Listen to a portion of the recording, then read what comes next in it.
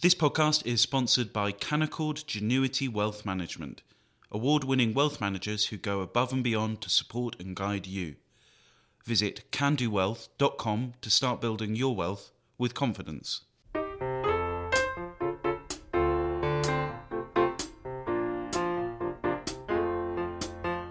Hello and welcome to a special Saturday edition of Coffee House Shots. I'm Katie Balls and I'm joined by James Forsyth and Sir Anthony Selden.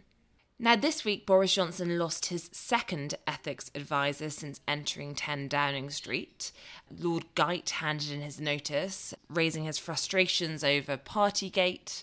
We've already seen hints of his frustrations over Wallpapergate, but he said the real trigger for him choosing to leave was down to another matter when it came to the steel industry, as what has been reported since then. James, Boris Johnson is now without an ethics advisor, and there are signs that he may not recruit a new one. Or that they say that, the pressure of the job has been too much for one individual, so they might spread it out among a panel. Now, you could suggest, a cynic might suggest other ways you could reduce the pressure on the one individual doing the job.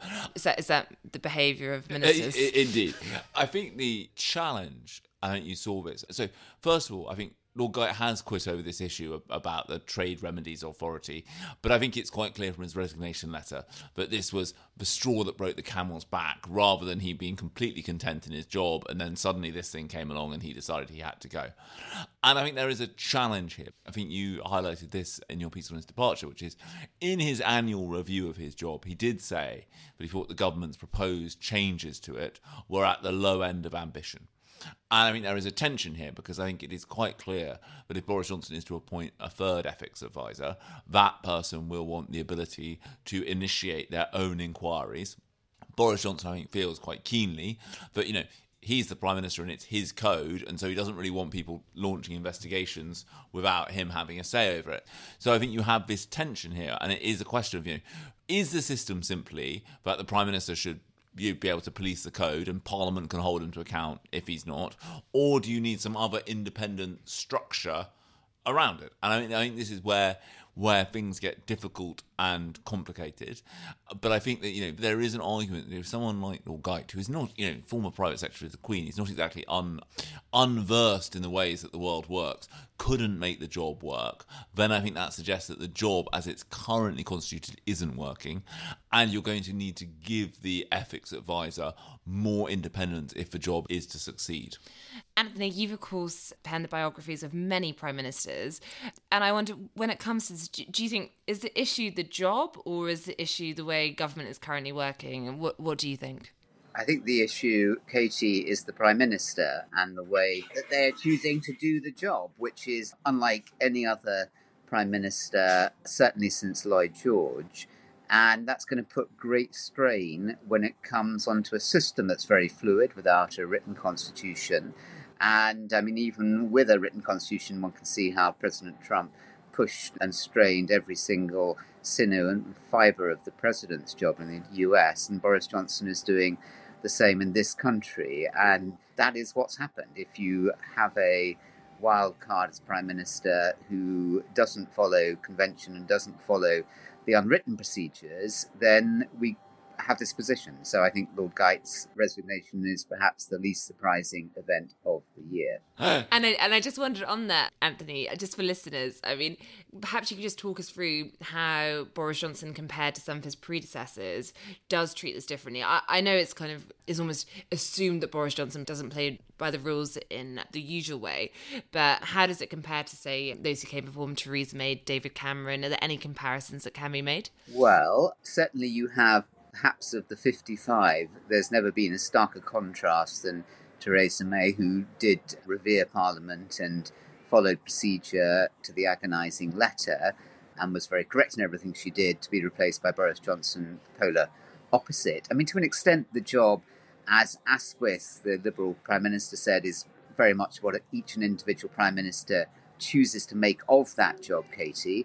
But in Boris Johnson, his very strength is his very weakness. His strength is his willingness to play things entirely his own way and to do things that other prime ministers haven't wanted to, or in some cases haven't dared to do. But he runs his court like Henry VIII, and it is anarchic in every way, and he is going to run up against these problems, as he will with the third ethics advisor, till they resign.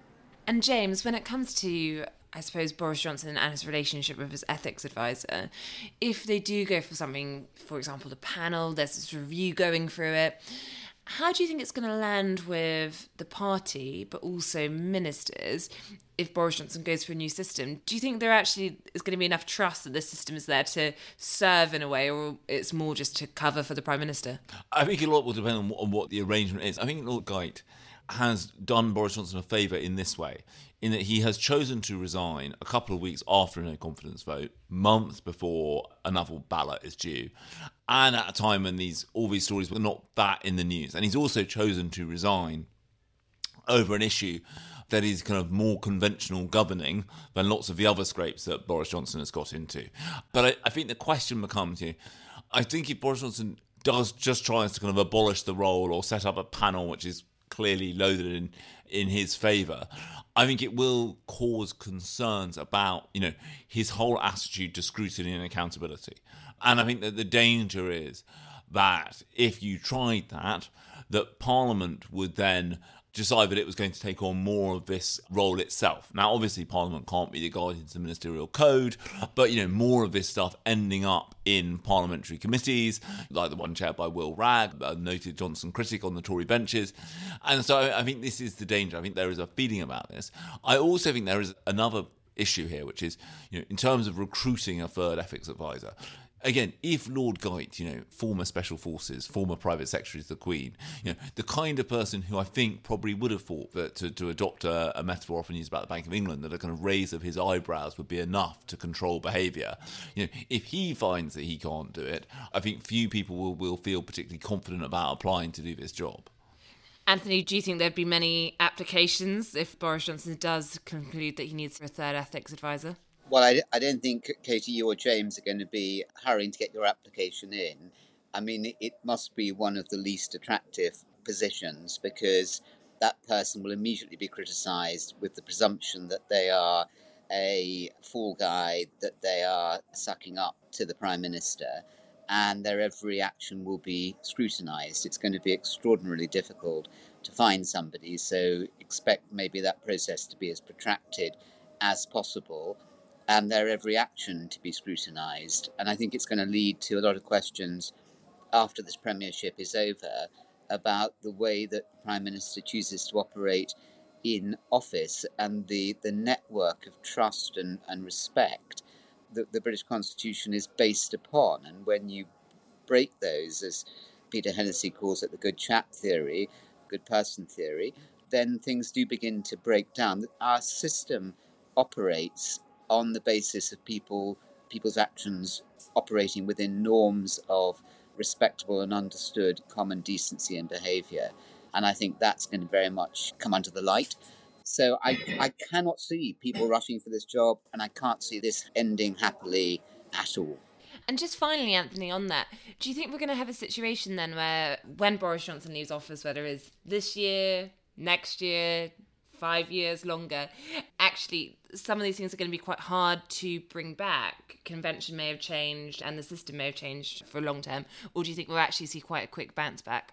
I think there'll be a very quick bounce back, and whoever takes over, whether Keir Starmer personality, Jeremy Hunt personality, it will be a much more conventional figure, and expect them to trade very strongly off the fact that they are doing things in the known and understood ways and conventions of British government. So I can't see Boris Johnson's premiership changing the rules of behaviour. And that's what happens. You get outlying prime ministers and everyone says, well, everything's changing, but then it does revert to norm. James? I think there's an interesting parallel that neither of them would like between Boris Johnson and John Bercow. John Bercow changed the role of Speaker quite dramatically. Said, look, all these conventions, I don't intend to follow them. Boris Johnson is doing something similar, I think, not dissimilar in number 10. And the speakership has largely flipped back to how it was before under Lindsay Hoyle, but not totally. And I do think that some of these differences in terms of approach will be lasting.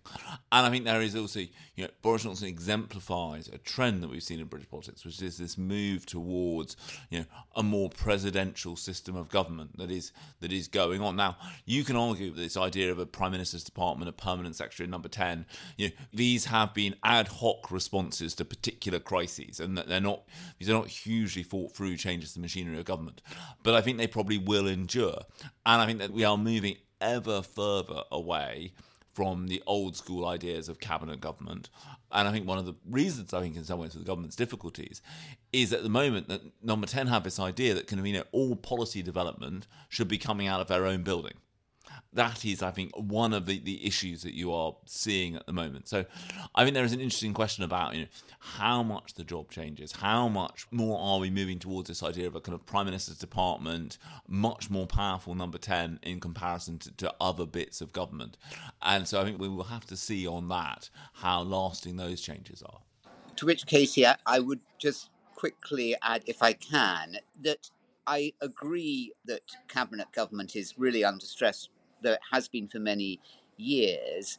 There has been no Prime Minister in the modern era has been so powerful as Lloyd George, so presidential, and no one has done so much to build up number 10. I mean, for goodness sake, he had buildings in the garden of number 10 called the number 10 or the garden suburb, because he was so keen on centralising power within the centre, not just during the war, but after 1918 also. So I think when we look back, I tend to see rises and falls in prime ministerial power and presidency rather than a trend line. So time will prove whether James is right, quite probably, with his increasing trend towards presidentialism and number 10 all powerful, or whether it is indeed the wave motion that I see. Thank you, Anthony. Thank you, James. And thank you for listening.